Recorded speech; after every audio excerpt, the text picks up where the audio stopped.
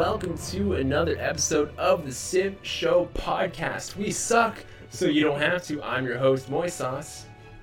Raising Zozo. Nystagmus. And we have an interesting show for you today. We have a summary and analysis of Community Day. We're going to be talking about Shuffle Mode, if we really, really like it, or if we don't. And then we're going to take some community questions. So, let's get right into the news and talk about the Community Day. Well, how did you guys feel about it? Did you like it? Did you have fun? I got eliminated. You got eliminated. Yeah, you got eliminated. That's the first time that's ever been like a domination elimination. First elimination in the Civ Show. Yay! Oh. I think that's true. True. Yeah. By the way, it's totally surprised me that Civilization does not have a spectator mode. Developers, wink, wink, nudge, nudge. That way I can still commentate on the game and be in the game instead of watching the stream. But they've been bugged about. They've finally added a spectator mode to Red Death. Does that count? No, I'm not going to count it. Red Death is not Civ. So to kind of give a summary, it was 2v2v2. We each had a community member assigned, I'm going to say, but teamed up. We teamed up with a community member. I was teamed up with the Sharkster, and we played Russia and China. You guys can go and introduce your own civs as well. I was teamed up with the mighty VektorKat, and we played Gran Colombia and Australia. Yeah, and I played Germany, and I was teamed up with LuminescentRuby, and she played Scotland. And yes, ES Champ, I got eliminated. So within the span of about 10 turns. And so yes, it wasn't my most shining example of play, but it had to happen to someone first, and let's all agree that I was probably the most likely person that it would happen to first on the show. So no surprises there. Let's talk about even the strategies that were involved. So, like, I know for myself, me and Sharkster, like, we planned out who we were going to play, who we thought you guys were going to play, and if our civs that we picked countered those civs that were involved. I don't know if you guys kind of had similar conversations with your team. Yeah, I told you guys already. Like, our conversation was just, "What's your favorite civ? What's your favorite civ?" And we just chose our three favorite and kind of alternated them so we would at least get one of them. That's the way to do it. Yeah. Yeah. We had a discussion. We didn't like super go too deep into what that you would choose. We just went with what we assumed wouldn't get back to us. Like, our original best pick would have been Gran Colombia and Germany. And then we ranked it and said this, then this, then this, then this. So we got our number 3, which was Australia. So it would have worked well had it not been for the following. Here we go. Okay. I'll give you a rant. Right. I will give you a rant. I know how much everyone loves a good Zo rant. My ears are ready. I've been waiting for this all week, obviously. my friend. So yes. Obviously, with myself and VektorKat choosing Australia and Gran Colombia, we had the strategy of domination victory on our minds. We wanted to move swiftly and brutally, and we wanted to conquer. And everything was going great until, oh darn, apocalypse mode. So I Who made turned on that? Whose idea was that? Hey, I'm aware. Okay. I'm aware. I claim ignorance. It was just a silly oversight, that I did not anticipate how brutally effective Russians with Soothsayers are. Effectively, Russia's immune to invasion. In my opinion, because most of Russia, and in that game, your 3 big cities were all nice and deeply in the tundra. So once that was revealed, because VektorKat launched his attack, and we made it look like a show, like a skit, that I was up in arms. This is terrible. You warmonger. No, we planned on, we wanted to swiftly move in. And I think if it was not apocalypse mode, he would have overrun you relatively quickly. However, a blizzard, for those of you maybe not aware, has 100% chance to do between 40 and 60 hit points of damage. And in Russia, it's 100% amplified. So and it's it gets 100% doubled. chance to do 80 to 120 points of damage. So essentially, and because blizzards last 2 or 3 turns, and they can leave your area, they don't have to stay in the tundra. They wander about, okay? And his units, only his, I believe your civilian units could still be affected. So essentially, when that was revealed, we're in a situation that is like a little tear because like, oh great, so that's not going to work. And because China and Russia were side by side, which we were playing inland sea, that's a huge strategic advantage. That means that there's one flank they don't have to worry about. And on China's other flank was Scotland, and Scotland had no interest in a military game that round. I know because, my armies came in, and I think 10 turns later, I had seized the capital. Poor Ruby. So what ended up happening was the perfect storm where China and Russia could just sit back. Russia did what a smart Russia should do, Aurora and Work Ethic. He had these beautiful Lavras that were on top of producing all of the other crap they do. Were like 14 production, 14 faith. So everything he needed to just sit back, enjoy the snow while China builds wonder after wonder after wonder. So we had to turn on the other two, and unfortunately, Germany and Scotland, they were not ready for a fight. In fact, so not ready for a fight, Nystagmus had a brilliant spot that he built this city that like pretty much cut me off from the rest of the world, right? But he decided to build a campus instead of a barracks, which I would have allayed that to him, but I had some audio issues, so I couldn't let him know. So after that city fell, between myself and VektorKat, we just swarmed in. I was planning to build a barracks there because I have an extra district. It's just I needed to catch up in science because I was way behind. You know what? I think in that game though, because of the shuffle, science became a lot less important. Yeah, it did. It did. In hindsight, it was a dumb district to build first, but and I built it first because you were already at war with Moy, and so and then, so you thought you were. And safe. then I also thought that Moy soothsayed me because I had a massive blizzard run through my capital, and my capital so far away from no way. Russia figured out a way. Send blizzards across the globe. I don't know, maybe. But I did have a blizzard that my city was like population 10, and it came by and it reduced it to 4, and all my districts were destroyed. Oh wow! And so I was moving my army to the other city I built, and so half of them died. So man. So yeah, I thought that it was a really strong blizzard, so I assumed that maybe like a soothsayer did it. But maybe it was apocalypse mode too, right? So I definitely didn't do it. Apocalypse increases the intensity to 4, so it may actually do more damage. But yeah, the game ended up like my ability for +1 movement effectively didn't really matter. Really? Well, it mattered for Moy and definitely for conquering Scotland and Germany. It was helpful, but you guys are just so far away. And because of the way of the nature of the water, like just sending troops was very impractical. So it created this. You guys were in this perfect harbor of Turtle Town that you could just sit back, not worry about the rest of us. So yeah, I think by the end of the game, it was clear, like around 11, it's like, okay, like this game could go on because we weren't even in the industrial era. But I think that you guys had such a huge lead, and you had such stability. And myself and VektorKat, like we weren't building tons of infrastructure. We went for domination, and it didn't work out.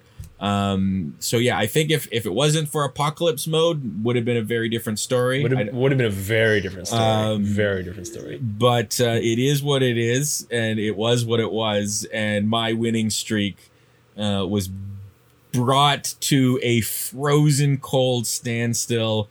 Isn't that like kind of historically accurate though, right? I guess. Yeah, don't declare war on Russia in the winter. Like, don't you know this? Come on. There's only one exception to that rule, like about invading Russia in the winter, and that's if you're the Mongols. Unless you're the Mongols. The Mongols were able to conquer Russia in the winter. Yeah, you just have to be smart about it. Yeah, they wouldn't have conquered me that game, that's for sure. Because those blizzards hurt. Oh my god! The other two major powers that did it like not smart. So when I saw, like, I was heartbroken. I was taken aback. Did you hear my evil laugh? That was legitimate. Like, that was a hearty, like, evil laugh. Like, yeah, you better eat shit. Like, so devastating. It was so devastating. Finding that, because it was like, okay, like I knew right then, it's like, we lost this game. We can't invade Russia, and China is beside them. We can't. There's nothing we can do here. So, like, obviously, within, I think, like 4 turns, we declared war on the other two. And you guys checking out the conversation ES Champ and Sharkster are having in chat. They're always like talking about how, like, I got a bad hand. They're like, he's always stuck behind Zo or trapped with Moy or some other thing, and then Sharkster says, or hit by comments. Hit by a comment. Hit by comments. I think it's fair to say, though, that, like, obviously going into, if we play apocalypse mode in the future, you know, now I'm aware, like, yeah, like, either we say no Russia, no Japan, because anyone that's immune to that's just too much, unfortunately. Japan would be harder to, like, time the hurricanes, though, right? You can't actually start a hurricane with a Soothsayer. Yeah, you can. I think Japan would be okay. Yeah, Japan would be okay. Maybe it's just Russia. Maybe I got hit by at least 2 hurricanes. But those are naturally occurring. Yeah. So okay. I can't send a Soothsayer into the water and then start a hurricane. Okay. I wasn't sure. And I don't know if there's anyone else that's immune. I don't know if anyone's immune to desert storms. Not sandstorms. Not to my knowledge either. I think so. Maybe someone is. Not the Mali. I know that. It's not Egypt either. Not or maybe Nubia, Saudi Arabia might be immune. They're not either. No. So yeah, it might just be a future thing. No Russia. Unfortunately, big brain, 200 IQ. You couldn't even handle the amount of neurons that were going through my brain. I was like, oh, yeah, it was crazy. And, like, Moy didn't have to worry about science or anything. Like, and his science was low. But I knew, like, if he wanted to do science like that, he would have gone from nothing to 200 in no time. Funny story about that. So I went, obviously, full religion. Right. So I built Lavra in almost, not every city, but almost every city.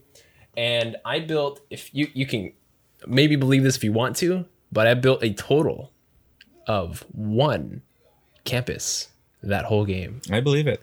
And I had and I had the most science still at the end of that game.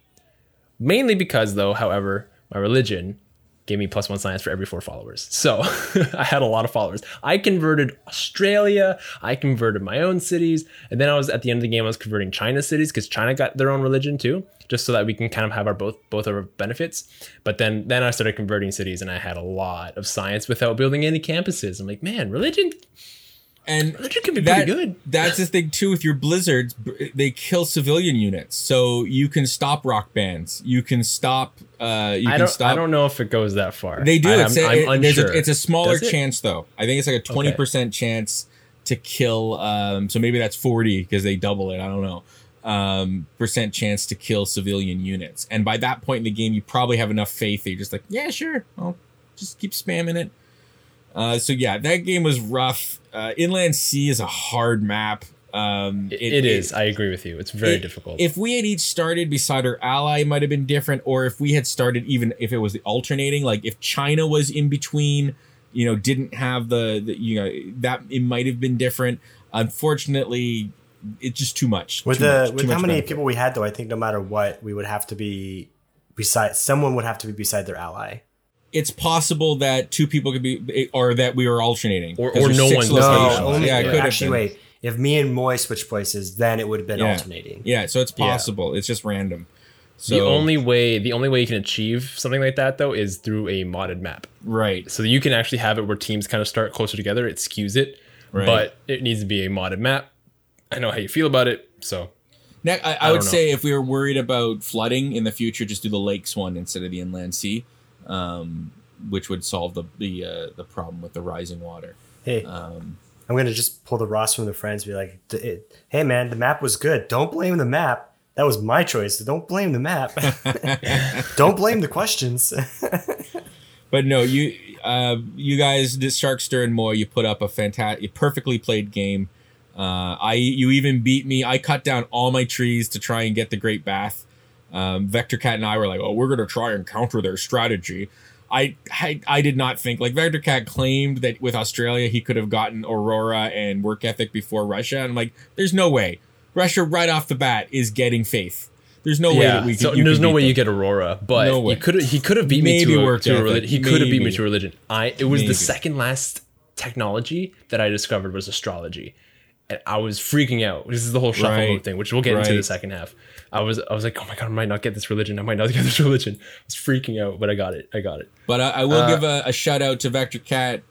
Represent that was I think for the situation. I think we did very, very well, all things considered.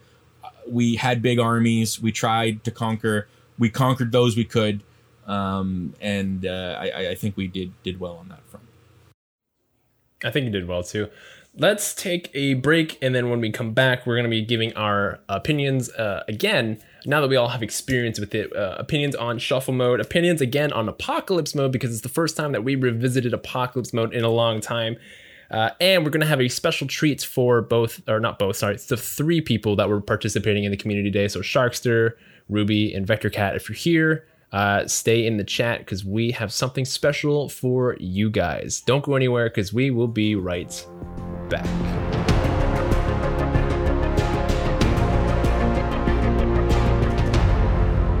Shuffle, shuffle, shuffle. If you're not there, you'd better be. No. Let's open, guys, with shuffle mode. You know what? It really felt like if you're not there, you'd better be dead because, holy hard. Like, it's fun, but hard. It's a really hard way to play Civ. There's the random chance that you'll get political philosophy, right off the bat, like right as your second choice. But pretty quick, right? But there's also a chance that you don't get, I don't know, something like military science at all. So if you're a Civ that is sort of depending on something like military science for your Lunaro unit, you're not getting it. So it is a really fascinating game mode. And I'd say that it's probably 50-50 for advantage, disadvantage. I found it really frustrating to get I didn't even get to my special unit, and Gran Colombia has to get that unit. They have to get it. It has a critical point where you need it, and then it's an amazing unit because it's +4 combat strength for each of the ones adjacent to the unit you're attacking, and they get another bonus for having the general, and they have that if you activate the general, they all heal. So it's like this critical unit, and I couldn't get to it. It was not an option. It wasn't even in the next bracket out. I don't know if you guys found that because you can. I think it'll let you see ahead one tech one of the trees. Well, once you have the prerequisite,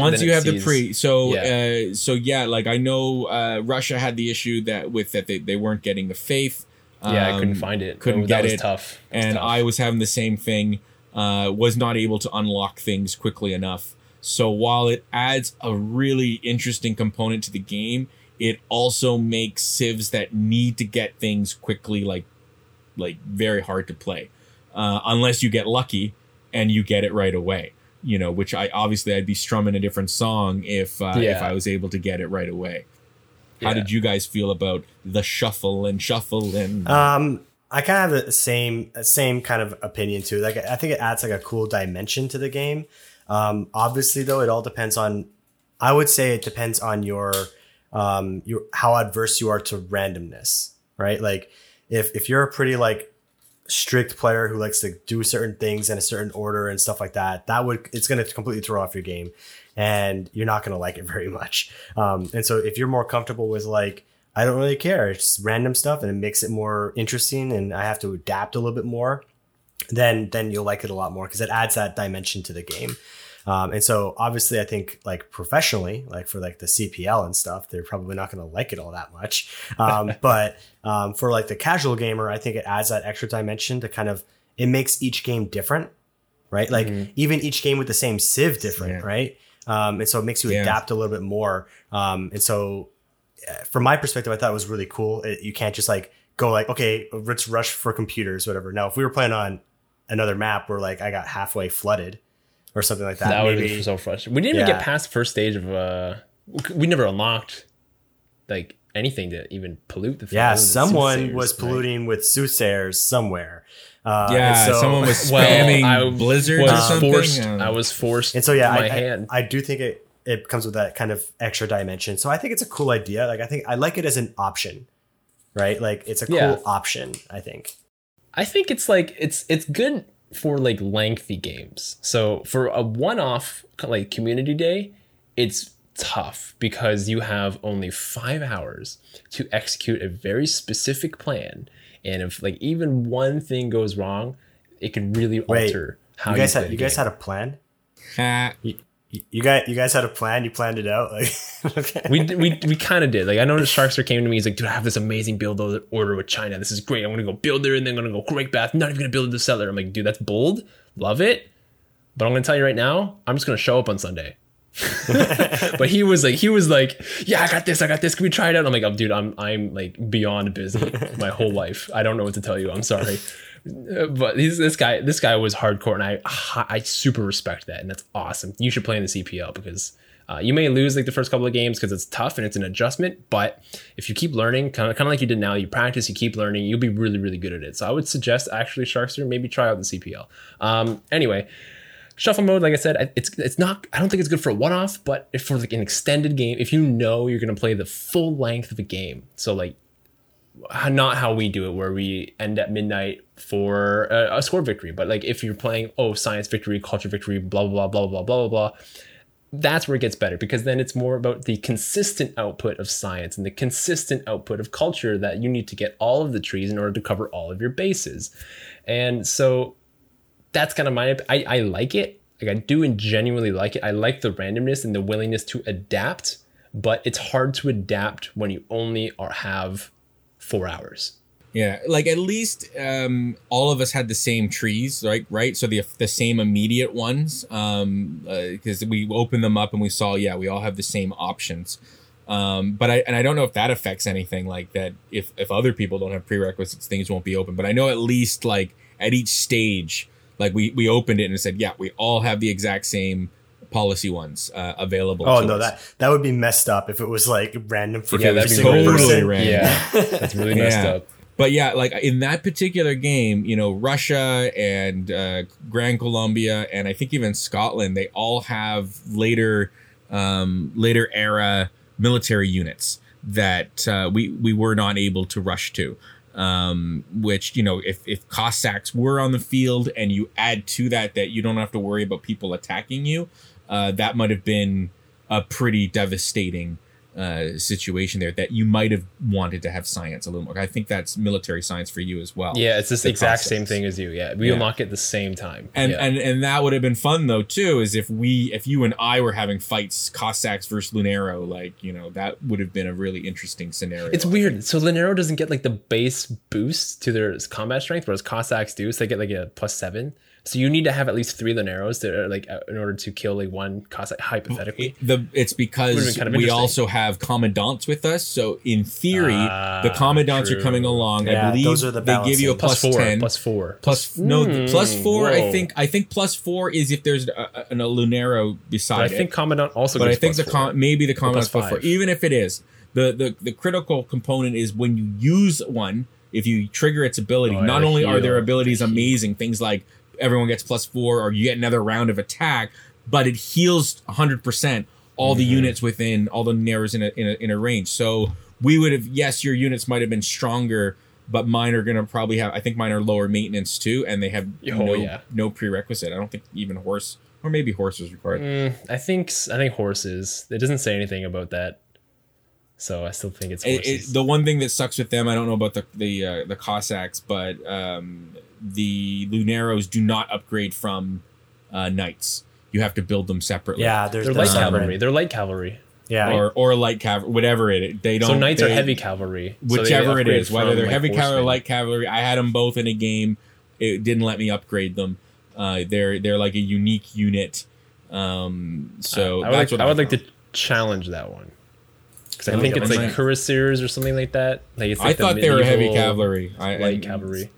So I don't know. Either way, I'd like to challenge that one. But we'll see. You're going to challenge it, so that's fine. That's fine. Whatever. I don't think that's true. I don't think that's true. I think it is, but what do I know? What do you know? What do I know? What about apocalypse mode? Now that like we have, we finally revisited apocalypse mode after replaying it maybe once or twice, hating it, never playing it again. Now we played it again.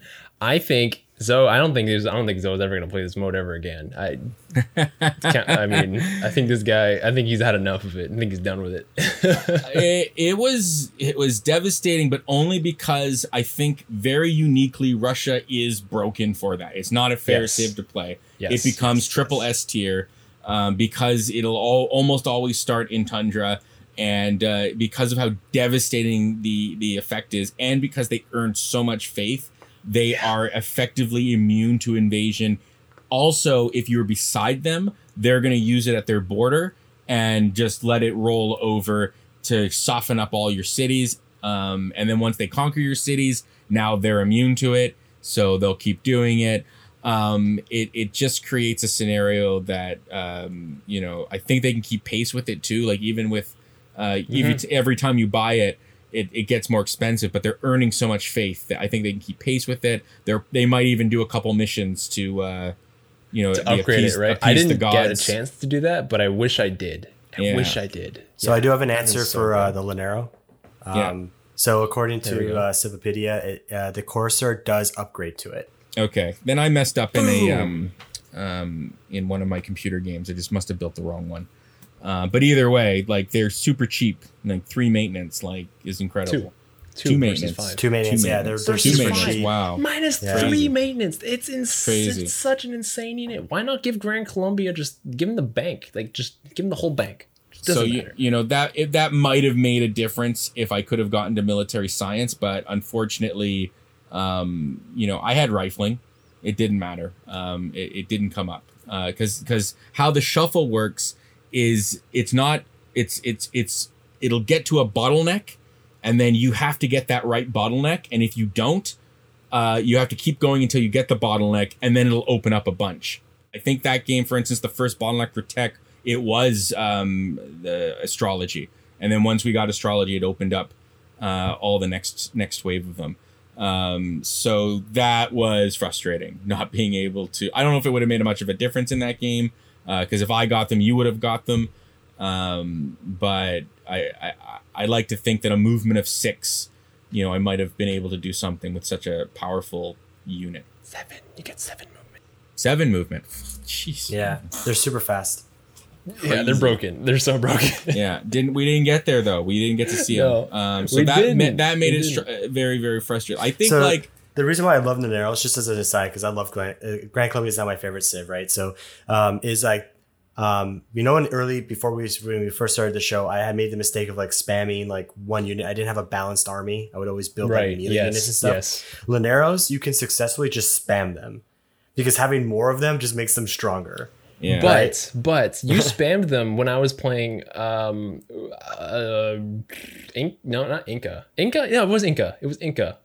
And I spammed pike and shots, and you took 0 cities. I remember that. Well, you still need siege equipment to take cities, but like what I mean is like the pike and shots weren't like obliterating them though. They were just holding the fort down. Yeah, that's it. They were just standing. But they're supposed to be the hard counter. That's the thing, right? They're supposed to be a hard counter. It's the only way to counter. Yeah. Right. But like, so what I mean is like, you didn't I didn't spam them, and then you just turned around and crushed me, and then took over my cities or something like that. Fair point. Fair point. Yeah. That map also was super lacking in Niter, at least in my area. I don't know if you guys found the same thing. I had Niter. I had 1 Niter mine. And then I built another city to get a second one, and that slowed me down considerably, not having a lot of niter. I had one, and then I built a city that had 3, and then VektorKat burned it down. So and then VektorKat burned it didn't matter. It didn't matter. Done. The one city I didn't have walls in, and it was out of the tundra, and I'm like, you were gonna say, hold this city. I had niter, and I built an improvement, and then I made a blizzard, and I destroyed it. No. No, their improvements are immune to blizzards too. That's what's so good about Russia. Yeah. I forgot, Everything's immune to it, except weirdly enough, so the buildings within the districts are not immune to it, but the districts themselves are immune to it. It's really strange. But we were talking about apocalypse mode. Russia's really broken. So I agree. Russia's broken. They're super broken. Obviously, the Grand Bath thing, if you do exploit it, that is so silly. Like, I played a practice round, and it's like, how high can I get this? And it's just like one city was generating like 200 faith. I laughed. That can get pretty silly. I laughed when I looked back at China with the Great Bath. I'm like, I wonder how this is doing. Like, hey, dude, how's it going with this thing? I look at it, and along the river that it's built on, it has one tile that is only generating faith, because the rest of them were completely taken over by other wonders. Right. And I'm like, why did you build this? Like, what was the point? Well, you have to understand, when you're China, you build wonders. That's what China does. I know, you build wonders. but it was just, that's not one of their listed, strange. like China hits. But it's just funny. It was just funny. I laughed. It was like it worked out, because then he used all of his wonders for adjacency bonuses for theater squares. But it was just one of those moments of like, we rushed that. Our plan was to rush this, and we're not even using it. So I'm like, that was kind of funny. I thought. But if an exploit like that, you stop someone else from using it, so it still did something. Yeah, like if I had gotten it, I probably would have used it. And I was on turn 1. Like, it was one of those, like, I cut down 3 trees, 3 forests, and I was on turn 1. I was like 1 turn away from building it, and he built it first.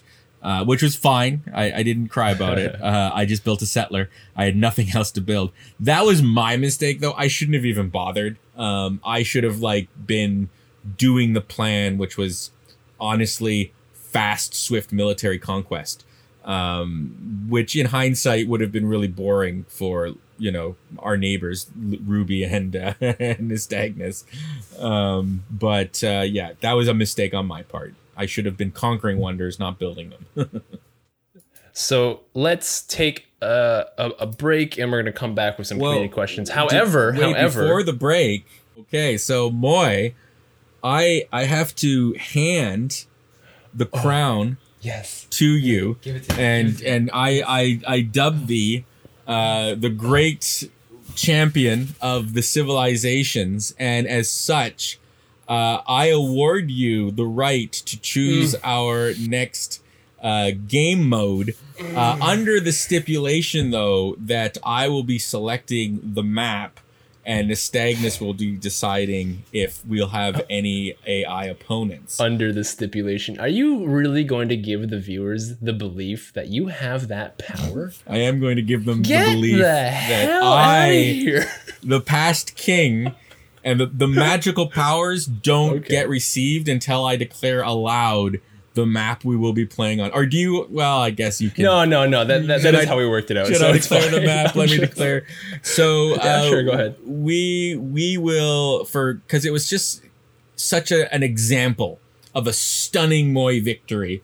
I'm going to remember season 1, where a very, very cocky, arrogant, I think I was Indonesia. Basically presumed the presumption that I controlled the 7 seas, and I was given a rude awakening when a swarm of sea dogs came and turned all my boats against me. So in honor of that, to my new king, I have selected an archipelago as the map that we will be playing on for whatever crazy idea that I have no idea what you're going to say for what we do for the beyond the map.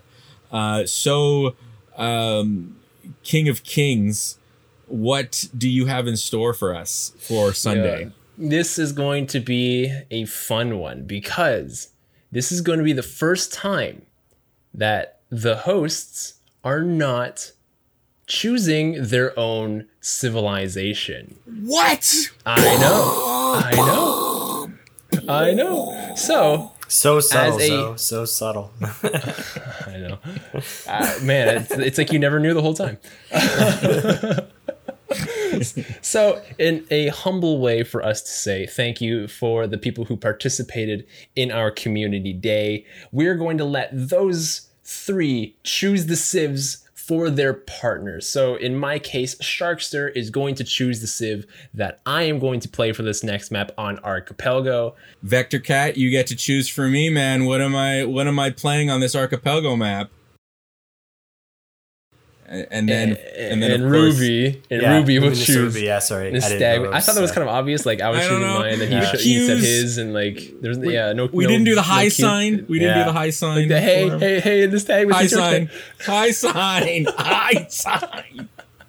And my partner, LuminescentRuby, will be choosing my civ. I already have an idea what she'll probably choose, but we'll see. I have an idea what VektorKat's going to choose. There's one restriction to this. You can choose any civ. It doesn't have to work in the water. It can work in the water. It really doesn't matter. If you want to see memes, then pick a meme. That's fine. But the only restriction that we ask is that it was not featured in the last game. So no Russia, no Gran Colombia, no Australia, no Scotland, no Germany, no China. Those are the 6 you cannot choose. Otherwise, free game. Choose the worst civ. Choose the best civ. Whatever you want to see in the game, completely up to you guys. So we're going to give you until the end of the podcast. If you're here in the chat, if you're not, then you can tell us later. But we're going to give you to the end of the podcast to choose. So think about it, and we'll let you know when we are taking those requests from you guys. So we're going to take a break, and then we're going to get to some community questions, because this is probably one of my favorite times of the podcast. I don't know about you guys. I like handing the crown. Oh wait, no, I don't like that. I like getting the crown. I like getting the crown. That's my favorite. You're not That's a new custom now. We gotta. Can you do that special effect for next time? And then I'll. There's no point because it's gonna stay on me. Anyway, most of the time it'll be on me, but make it so there's some magical effects. I'll get my people working on that. How hard can it be? Okay. Right? How hard can it be? All right, let's take a break. We'll be right back.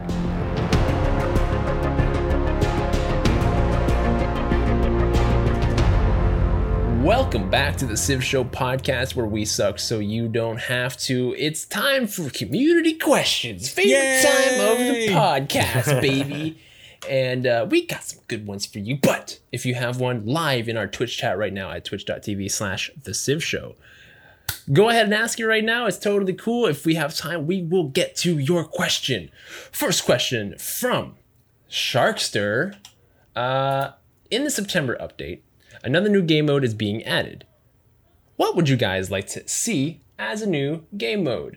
I'll start since I kind of asked the question here.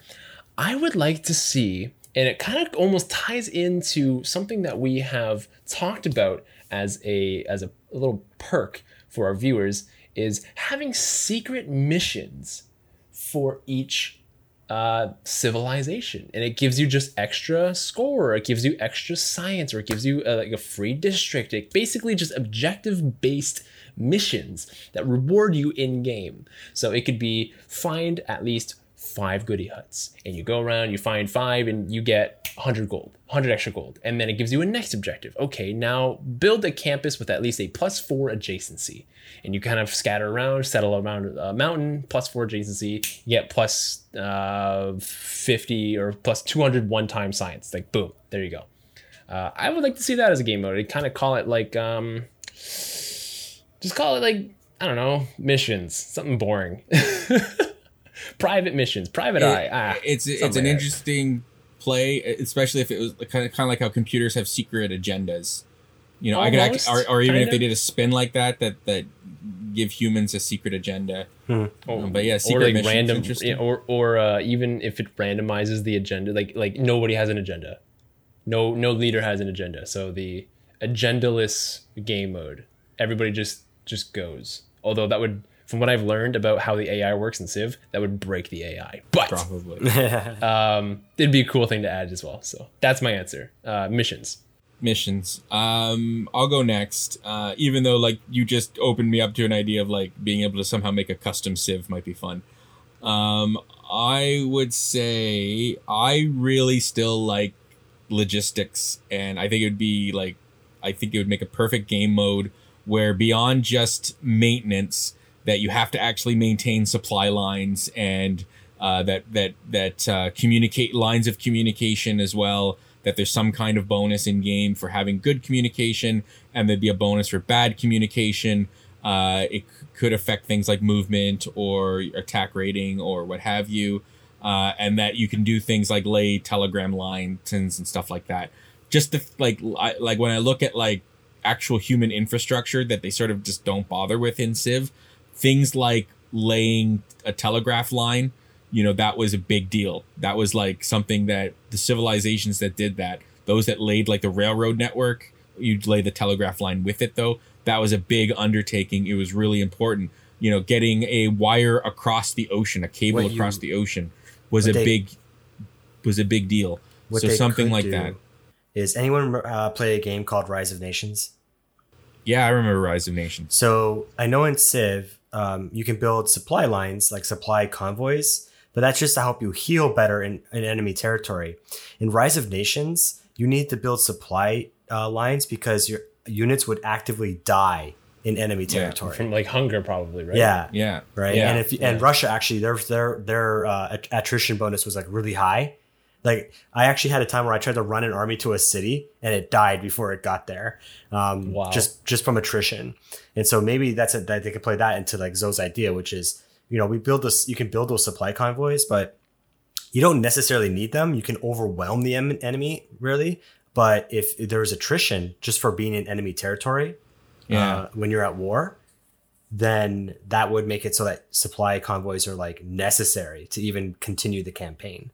Yeah, and I think it'd be like a district that would do it, and it would be beyond roads, that is, and at first it might just be communication networks or just like horses or pigeons or whatever, and then eventually you go to telegraph and then to cable and then to satellites and stuff like that. I would do it like so similar to Apocalypse Mode, where it introduces like this unique unit. So there's a unique unit inside this inside your game mode. We'll call it the picnic basket. Why not? Whatever. I don't care. We're going to call it the picnic basket. And basically you have to purchase it with gold, we'll say, because sometimes people don't go faith. So we'll say gold, especially if you're Congo, you can't get faith. So you purchase it with gold. And in order for you to supply rations to your front line, you need to send a trade route from one of your cities to the picnic basket. And then when it gets to the picnic basket, it has like a 10 tile radius of every unit within this tile is now fed. And as long as there's one supply line going to that picnic basket, then your units are fed and you're not losing health every turn. Yeah, something I think Civ 3 had something like outposts that might have been, I can't remember, it was such a long time ago, but like instead of a picnic basket, I'd probably call it an outpost. But there would definitely be picnic baskets there. And then like something that might be neat about an outpost, or even if forts had this function, might be that over time a fort or an outpost might just turn into a city, because that's how a lot of cities started. If you look at like even like in the Roman Empire, a lot of cities, they were Roman forts, and then they became cities over time, as I'm sure Nystagmus can attest to. Interesting that you say that though, because that's exactly how it works in humankind. Yeah, they were essentially planned as well. Like they were, every Roman city had like a specific building and stuff.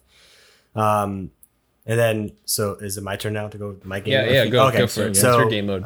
So I'm going to see if I can actually predict something that they're going to do. So far, the game modes that they've added have been adding more chaos to the game, right? Everything has been adding more chaos to the game. Okay. So shuffle mode, apocalypse mode, things like that.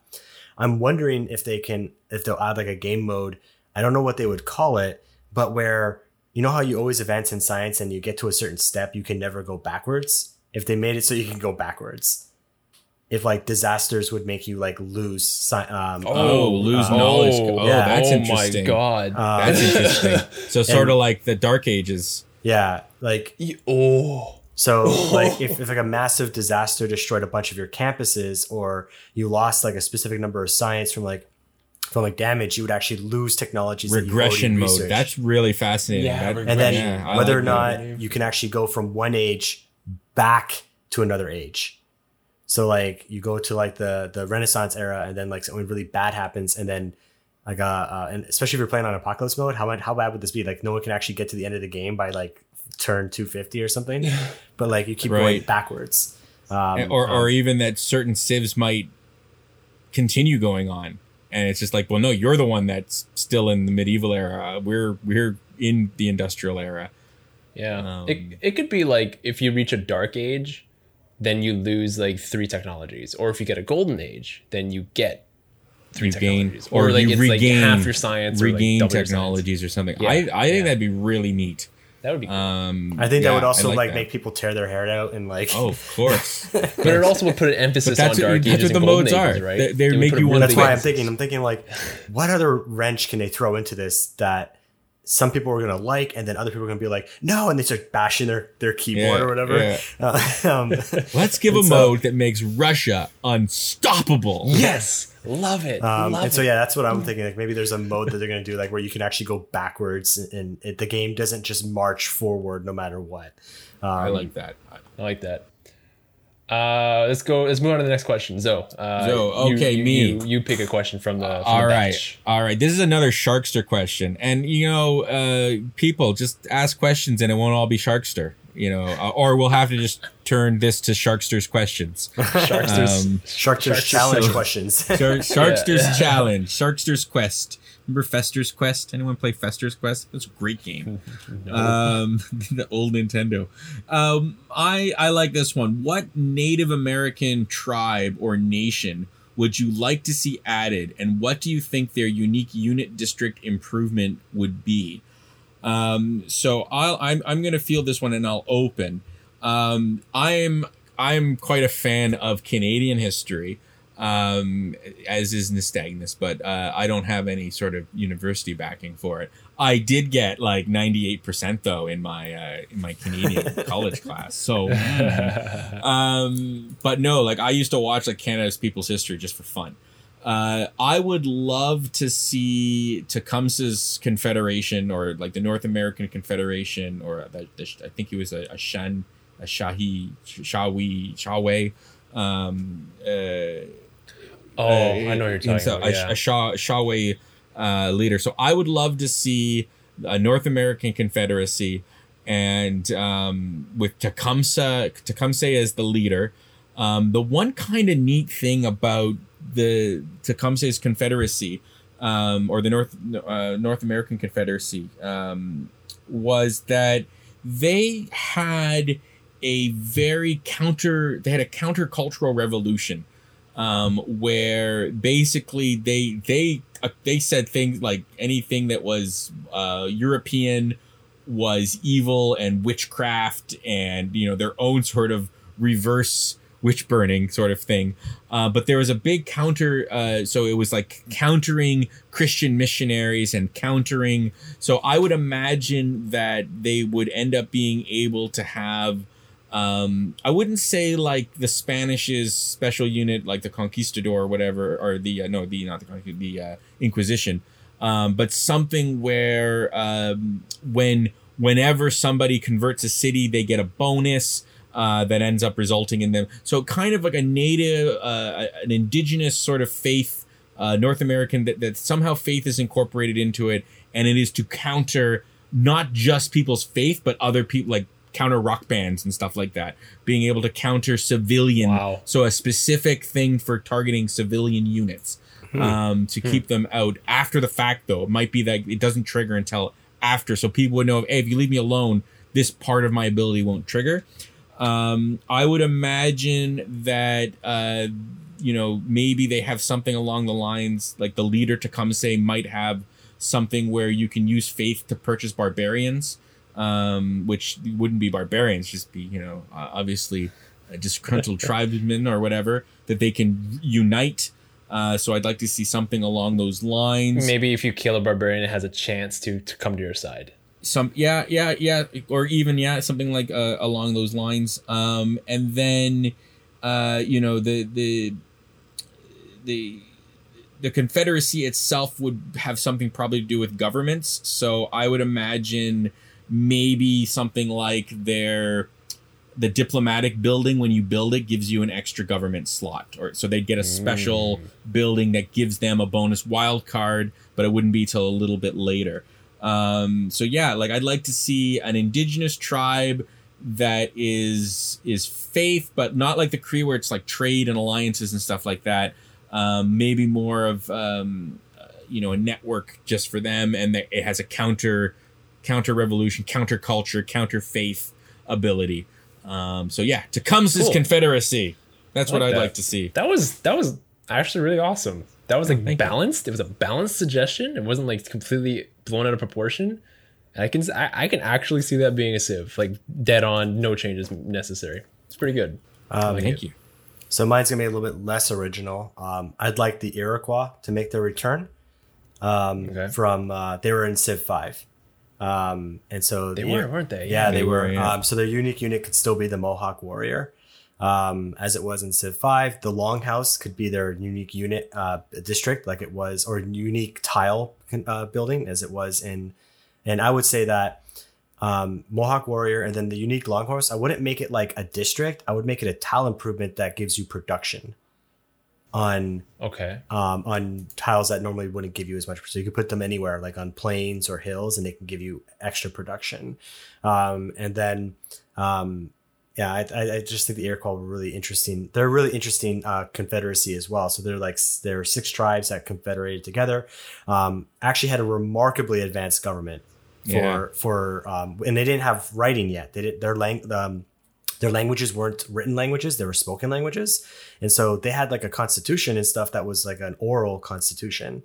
And people don't know this, but the founders of the United States Constitution based a lot of the ideas of their constitution on the Iroquois kind of model that they had, and how they actually all came to peace. There were a bunch of tribes that were separate, and they all came to peace. They used to fight with each other quite a bit, and so I like to see the Iroquois make their return back to Civ.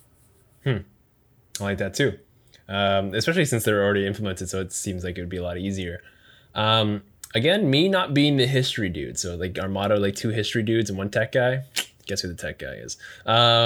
So I'm gonna go off my limited knowledge here. I'm not gonna ping King Tut. Don't worry, it's gonna be a little bit different. King Tut.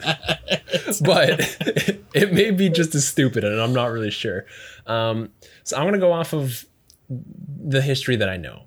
And the only real other indigenous tribe that I know is the Métis. So the Métis was a indigenous cross French tribe. It would be led by Louis Riel. Now, let me kind of pitch something, and I don't know if this is historically accurate, but tell me if I'm wrong, because this is kind of what I remember. Don't make fun of me. I'm the tech guy. Louis Riel was rebellious, right? He didn't like the government. Red River Rebellion, Yes. Yeah. And so he was imprisoned for it. Yes. And so I would kind of try to play something on that. So it could be like, what I had in mind was Louis Riel can get a bonus whenever he changes governments. So when he goes from autocracy to oligarchy, just give him, there's a little bonus, right? You get like +1, I don't know, some trade route. That might be too valuable, but like +1 or plus whatever, something. Or alternatively, you can have it where he can just freely switch governments. This one wouldn't be as good, but you can freely switch without going into anarchy. So you can just go back and forth and switch between whatever government you want. I think another cool ability would be if you ever were to flip cities via culture, they wouldn't become free cities and then convert to him. They would just immediately convert to the empire. So exactly like the Eleanor's. Yeah, exactly like Eleanor's. You can, like why not? There's no reason why only one person can have that ability. That could be one too. As far as their unique unit or the unique building, I honestly, that's where my knowledge ends. So that's all I got. I know you guys probably know more than I do. Maybe even something like the River Rebellion, and it might be something like you can force another civ to remove a policy card, like lose access to a policy card. Maybe that might be neat. So they attack other governments. To actually attack the government. as opposed to, so it's more of a strategic maneuver. That is sick. I love for it. so many turns. Like, or even if it was like a special unit that did that, like you use a general, just like that. See, that would be a good one to add in a New Frontier Pass, when almost it seems like every civilization is completely ridiculous, like Gran Colombia and like Ethiopia. That would be a good one to add and have a completely ridiculous one. Like they can remove a policy card from a government. What? Maybe for like 10 turns or something, but like that would be so powerful. It'd be so good. I like that. So coming up with really good ideas. You're a fire buddy. Civ, Fraxis, Civ, whatever you're watching, I'm here. Sid, give me a call. Okay, I ordered his book. Get me on your team. Did you order his book? I saw that. You know what? I think I might get that book. Sid Meier's is indirectly influenced me, even though, like, when you look at the history of him and the game, he actually, I think around Civ 3 just became like a consultant. Passive. He wrote the first one though all himself. I think all himself, or like mainly him and another gentleman. But it is an interesting history. But yeah, in the end, like the main philosophy though that stuck from Civ Meier's was the 1/3, 1/3, 1/3. That every new game would have 1/3 the same, 1/3 improvement, and 1/3 new. And that's why Civ has, throughout from Civ 1 to 6, there are still some things that are always the same, and then there are things that they make better, and then there are things that are like districts that make me think Civ 5 is horrible and I could never play it again. And why would you play it? And everyone that defends Civ 5, I'm just like, you don't know Civ, okay? That's not an opinion, that's a fact. No. We're gonna get calls on that one. Civ 6 isn't canon. What? So I am going to take a non-Civ really kind of end out. I think it's always good to end off on maybe a little bit more lighthearted kind of conversation and stuff like that. So I also chose a Sharkster question, although most of them are Sharkster questions because he just keeps asking them, but that's good for him. It's good questions. I mean, damn. So can Steven Spielberg make a bad movie? Oh, yes, he can. Yes, he can. And so I can try to answer first. I would argue it depends on the situation, because I look at his film, like all of films. He's known for like really good classics, right? So Jaws, right? Jurassic Park, Close Encounters of the Third Kind, Saving Private right? Ryan, all these things, right? Now, I know that people may not agree with me on this one, but I don't care. I was really excited about the Indiana Jones movie, the one with the crystal skull. I was gonna say that's my one as well, like the piece of dumpster fire garbage. And so, I'll tell you guys the story about when I went to go watch. I watched this on the premiere day, right? And I think people thought I knew the thing and I spoiled it when I blurted this out in the middle of the theater. But so. The game, and spoilers, but it's been out for 12 years, so whatever, screw you guys. He is taken to a place, and the Russians who captured him ask him for, what did you tell us that crate you found in New Mexico? And the story is based in 1957. So this happened at the very first 20 minutes of the movie, and I actually said in the theater, I was like, wait a minute. 1957, so 1947, New Mexico, and I blurted out, "Oh, don't tell me there are stupid aliens in this movie." I just blurted it out completely in the middle of the theater. Because the thing with the other Indiana Jones ones is that yes, he did do myths, but they were like real myths. So the Last Crusade, with the chalice and stuff like that, Raiders of the Lost Ark, these things actually exist and they're in the mythos, right? This movie made up its own mythos about, I think they did it because of 2012, right? Like they wanted to talk about the Mayans because 2012 was coming and they just wanted to just throw it in there. And so I was just like, okay, so they want to make it so that it's 2012 and the Mayans were somehow influenced by these, not even aliens. They ended up throwing another curveball. They're trans-dimensional beings of some kind. And the treasure is knowledge. But then I said that, that's basically the story of El Dorado, right? But that wasn't necessarily a Mayan myth, right? It was more associated with the Incan Empire, with the gold and the city of gold and everything. And so there are a lot of things that I guess they just kind of made up a myth, but there are so many good myths surrounding South American civilizations that they could have gone with. They didn't have to go like that. Aliens. And then they also started just throwing in random stuff like, you know, these giant ants that don't actually exist, and stuff like that. So like mind you, Indiana Jones is not 100% based in zero magic. You know, most of them have a supernatural component. There is magic, but I mean, like in Indiana they've Jones. already been ingrained into the mythos, right? Like Yes. the idea behind the Lost Ark is already ingrained into our mythos, and same with the Last Crusade. There's been stories and poems written about looking for the Grail. Whereas like this one was just like, okay, so it's about this, and there's a new History Channel episode called Ancient Aliens. So let's just like do that, and not hire Not the saying guy, it's aliens, but that's basically what they did, right? Now, the story behind it was annoying. Now, did I still think it captured kind of like the Indiana Jones feel? I did, because Harrison Ford is Indiana Jones, and so I did feel like it still had that feel to it. So it was still like overall kind of enjoyable, I guess, in certain parts, but like the overall arching like theme was kind of weird. And also, some people will say that it's not Indiana Jones unless he fights Nazis, right? Like he has to fight Nazis, like that's who he has to fight. And so that was kind of it. But at least they went, complain about. At least they went with, you know, the Cold War, the Russian enemy. You know, that was following World War II. That was the next big one. But yeah, like he survived a nuke.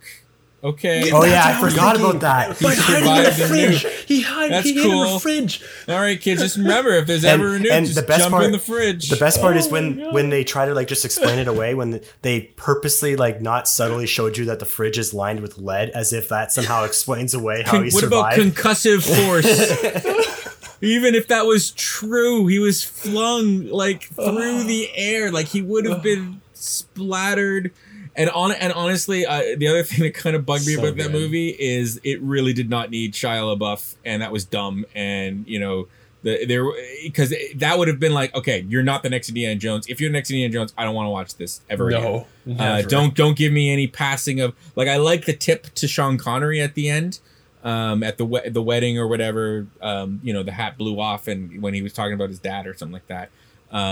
You know, that was. Okay, but yeah, Shia LaBeouf, no, like that was stupid. That whole art. I like actually that they did have, you know, his woman from the first one. That was interesting, but that wrong choice. Wouldn't have accepted that as passing the torch. I don't know who it would be, but it would not be him. Transformers kid, no. This was before his like breakdown though. This was 2008. Back then I never thought too like highly. This was his like he just came out with Transformers, right? He was like a big deal. He was a hit, right? So just do it.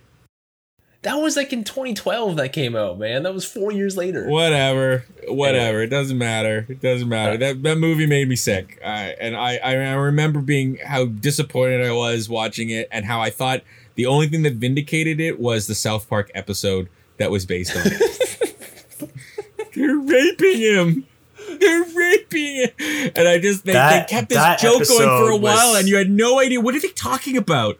What is this they're talking? And then you find out, like, and I think it was like a few episodes in that they went on and they were all having these bad dreams. Like, what is it? What caused it? And then you find out, you're like, oh, and you're like, yeah, that's how I feel. The pinball machine scene, like, oh my God. So that was the only vindication, I think, that made that movie good. But yeah, just for the Sharkster, yeah, that would be my thing now. That was all of ours. Yeah. I mean, damn. Yeah. Although like almost every other movie he's ever made is like really good. Like Hook has like a special place in my heart just for nostalgia purposes. I know if you look back on it now, it's kind of like, you know, kind of corny and cheesy and stuff, but don't care. Don't care. I look back on that and I'm like, oh, that's part of my childhood. I wasn't a huge fan of Ready Player One. Oh my God, I was just about to say I really loved Ready Player One. I really liked it. I thought it there's just something about it that I think it captured really well. It captured the book pretty good. It had lots of cool nostalgia in it, and just it's such a believable near future. And it's Fair, like what we're seeing fair, now. You fair. know, you take a great thing and like we can cover 65% of the vision with ads. I just thought it hit so many things that I really liked. I thought like really good Spielberg movie. That's fair. For me personally, it was just I wasn't a huge like it wasn't necessarily the those kind of elements I didn't like. It's just I came out of it like it was okay. There's You know what I one mean? other Like, movie that is kind of like someone said, and so this is the joke that everyone knows. We know how we made fun of Raiders of the Lost or the Crystal Skull is because Spielberg likes to throw in aliens for like no good reason sometimes, and he did it in AI. He did it in AI. Like it was just thrown in at the end for like no good reason. Now those were supposed to be advanced AI though, wasn't that the whole thing? That those were like just AI, you know, thousands of years in the future. No, they like straight up said they were aliens and they were doing like they were doing like an archological dig. Like I thought that they were supposed to be AI from the future. No, they were aliens. And that was like one thing where a lot of people were upset because Kubrick was directing that movie before he died. And then you can tell like the first part of the movie is very like Kubrick-esque, like it's got the symmetry and all that stuff, right? And then Spielberg takes over like when the movie's almost done and just throws in all this random stuff at the end that makes like the aliens were not needed, right? At all. Like they were like completely like superficial to the plot. It was like just kind of like to give him hope because it was all like a game to the company that made him. And then at the end, you're like, oh yeah, by the way, he gets to spend one more day with his mom because we can clone her. Because we're aliens, because we can do that but only for one day, right? Only for one day. Let's turn this into we haven't perfected it. 24 hours. Yeah, let's turn this into like a Cinderella thing where like he gets to spend one more day with his mom or something like that. Like I think that the Kubrick where he died, I think was the scene where there's a rule like after 10 years, there's no such thing as spoilers. Where he enters the warehouse, or whatever, and sees all the other Davids. And that's like the whoa, you know, clusterfuck. And I think that was probably where Kubrick died. And that would have been great to end the movie right there. It's like, yeah, your journey was pointless, and you were one of millions, and humanity is evil. Like credits. Yeah. So really quickly, let's wrap up here. But really quickly, favorite Indiana Jones moment in any movie. I'll start because I kind of threw you guys off off the question. My favorite part was learning that Harrison Ford had diarrhea on the scene where he had to fight this really evil dude. Yeah, he's like that doing was all awesome. the sword tricks, and he's like, wah, wah, wah, wah, and he just takes out his gun, shoots him, walks away because he had the shit. Yeah, that was. It's always funny to find out like behind the scenes like why they did it a certain way, and then it ends up being like a classic scene. So good. That's my favorite moment of all the Indiana Jones scenes. You can go next. That's probably one of my favorite moments too. But my other favorite moment, and it's also from Raiders of the Lost Ark, mainly because that's the best one. It's the best one. In my opinion, I like Last Crusade a little bit, but with Sean Connery, I like Sean Connery as an added benefit in that movie. But I liked when he was fighting the guy and the plane was spinning around. So that fight scene where he's fighting the guy, and then the guy's like going like this, and the propeller blade's coming up behind him, and Indiana Jones just goes like this, and like you just see blood splatter. That was a really good fight scene, I think. The environment defeated. My best favorite one has to be chilled monkey brains. Chilled monkey brains. We got this delicious dessert. Chilled monkey brains. Like that whole movie was just shock factor after shock factor. It almost reminded me of Always Sunny in Philadelphia, where it's just like, how could they possibly make this like more grotesque or like how could and they elevated it because there was a hobo pooping was in one of the openings. Anyway, but anyways, Indiana Jones and the Temple of Doom, the bugs, the eyeball stew, the snakes, and then the crescendo of like, oh, and by the way, for dessert, chilled monkey brains, and everyone's just like, oh, this is awesome. VektorKat says no ticket. No ticket. Everybody flashing there, in Crusade. So yeah, the shock factor in Temple of Doom, it was just filled with like crocodiles eating you, sure, bugs everywhere. Okay, I'm gonna rip your heart out, Combandido. That's my second favorite moment. Second favorite moment right there. He rips his heart out. So that That the was one that good scene that gave me grotesque nightmares because I have a touch of arachnophobia. Right, eating the bugs. No, it was in the Raiders of the Lost Ark when Indiana Jones had like 2 spiders on him, and they knocked it off, and then the other guy turned around, and his whole back was just full of spiders, Filled with and he had to like spiders. knock them all off. Yeah, that like gave me nightmares when I first saw it because I hate spiders. Yeah, dude, good. I feel you. I like the good choice of question there, Nystagmus, because that we got to see the lighter side of the hosts. So, but that leads me to my final question: is if our viewers, our conscripted members, are watching right now, I would love to hear. I think let's see, Sharkster. If you're there, I think we should open with Moy because you should get the first pick, and that would mean that others have to change.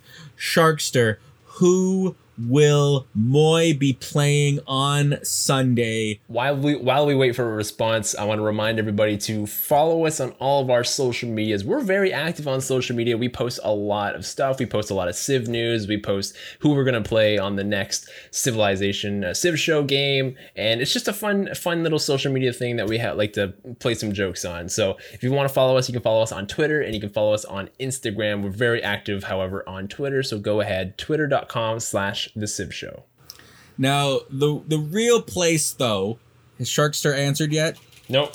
Keep going. No, okay. So the real place, though, where all the real action is our Discord.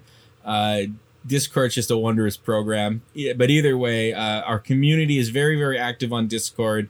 If you're looking for a good, lighthearted conversation with a bunch of really fun people, join us on our Discord. We keep all of our stuff updated. It's very, very community driven. We have challenges and things of that nature, and lots of pet photos. People love a good pet pic. So join us on our Discord if you want the more intimate connection to the Civ Show and the Civ Show community. Nystagmus. Yes. Go. Nystagmus? Choose. And then, of course, Nystagmus. Maybe. What do you have to say, Nystagmus? What do you have to say for yourself, Nystagmus? Do you have anything to add in here, buddy? Like maybe some sort of I don't know, this red play button or something, or what's a red play button? I don't know. Tell us about it. Wait, what? So are we signing off? Like, is that? No. We're saying if you had a tube to play, did you want to tell us about it? Oh, well, no, I didn't know we were doing it on social media. So I was already sharing it, but you can join us on YouTube. I'll be making my Better Know a Leader series. The last one was Robert the Bruce. A lot of people like that one, actually, as one of the better ones, they think, actually. So check that one out. I will be doing announcing the new leader on Sunday's game for my next video. If you have any ideas for that, please tell me. And you have to join our Discord to let me know. So we have an answer from Sharkster. Are you ready? I don't know if you guys saw it yet, but it's going to be Norway. I'm going to be playing Norway. At least he picked a naval civ. So you know what? Of all the things he could have chosen, this one's not so bad. I'm okay with this. It looks like I have a pick ready to go as well. I don't know why you say I'm going to flip Suleiman. I don't think so. Of the Ottoman Empire? You mean with the Barbary boats? That's like I think that sounds like a fantastic place. That's one of his favorite unique civs. governor. Yeah, that's a good civ. Bring it on. That sounds fantastic. All right, excellent. It looks like I am going to be via VektorKat. I will be playing the Ottoman Empire led by Suleiman. By elimination, it's got to be per Ruby in the chat here. It's got to be the Maori because she said Maori. Maori or Norway, and Norway's already taken. So I'll take. All right, I'll there take it is. Maori. There it is. There it is, people. That's going to be interesting, especially because I think Norway got a big boost when Gathering Storm came out. Did they not? Kind of. I think they were added the Berserker unit. So now they have 2 unique units. And if their you coastal look, raids are really look good. at the economics of pillaging, it's actually crazy, and it can do so every much. melee boat can coastal raid, not just like so I can do it right from the start. I played Norway against Nystagmus. He hated it. He did not have a good time. He did not have fun. Did not have fun that game. We all know my experience. Let's not talk about the Norway experience. I hated that experience. You know what's going to be funny, though, when you're the Maori on an archipelago map and still somehow start on the land. That, I swear, that's dude, gonna he's going to have such good... Oh, he's going to have such good yields pure in the fish. Nystagmus fashion, that is what straight up is going to happen. No, I believe there is a twist for this game, and that Nystagmus will be adding a bunch of random civs. I think, would you say 3 random civs? Yeah. So there'll be 3 random civ computers, players. And 6 city-states. And 6 city-states, as well. which is a small amount of city-states for the size of the map. So there you go. But I think we're just going to make those random, right? We don't want the community choosing those. They'd be mean. Yeah. They're going to be completely random. And someone that we maybe can bully, at least. We can each bully one, or we can just maybe team up with some of them. If you're Zo and you want to make allies with all of the CPUs, yeah, you can do that. Pay them a single gold to declare war. 1 gold. All it takes most of the time. You declare war on me, everyone declares war on you. That's fair. That's fairness. All right, Justice. guys. Let's wrap up here. We already did the whole social media thing. So we're just going to say have yourself a wonderful, wonderful rest of your day. And we'll see you guys on Sunday for the next episode of The Civ Show. See you then.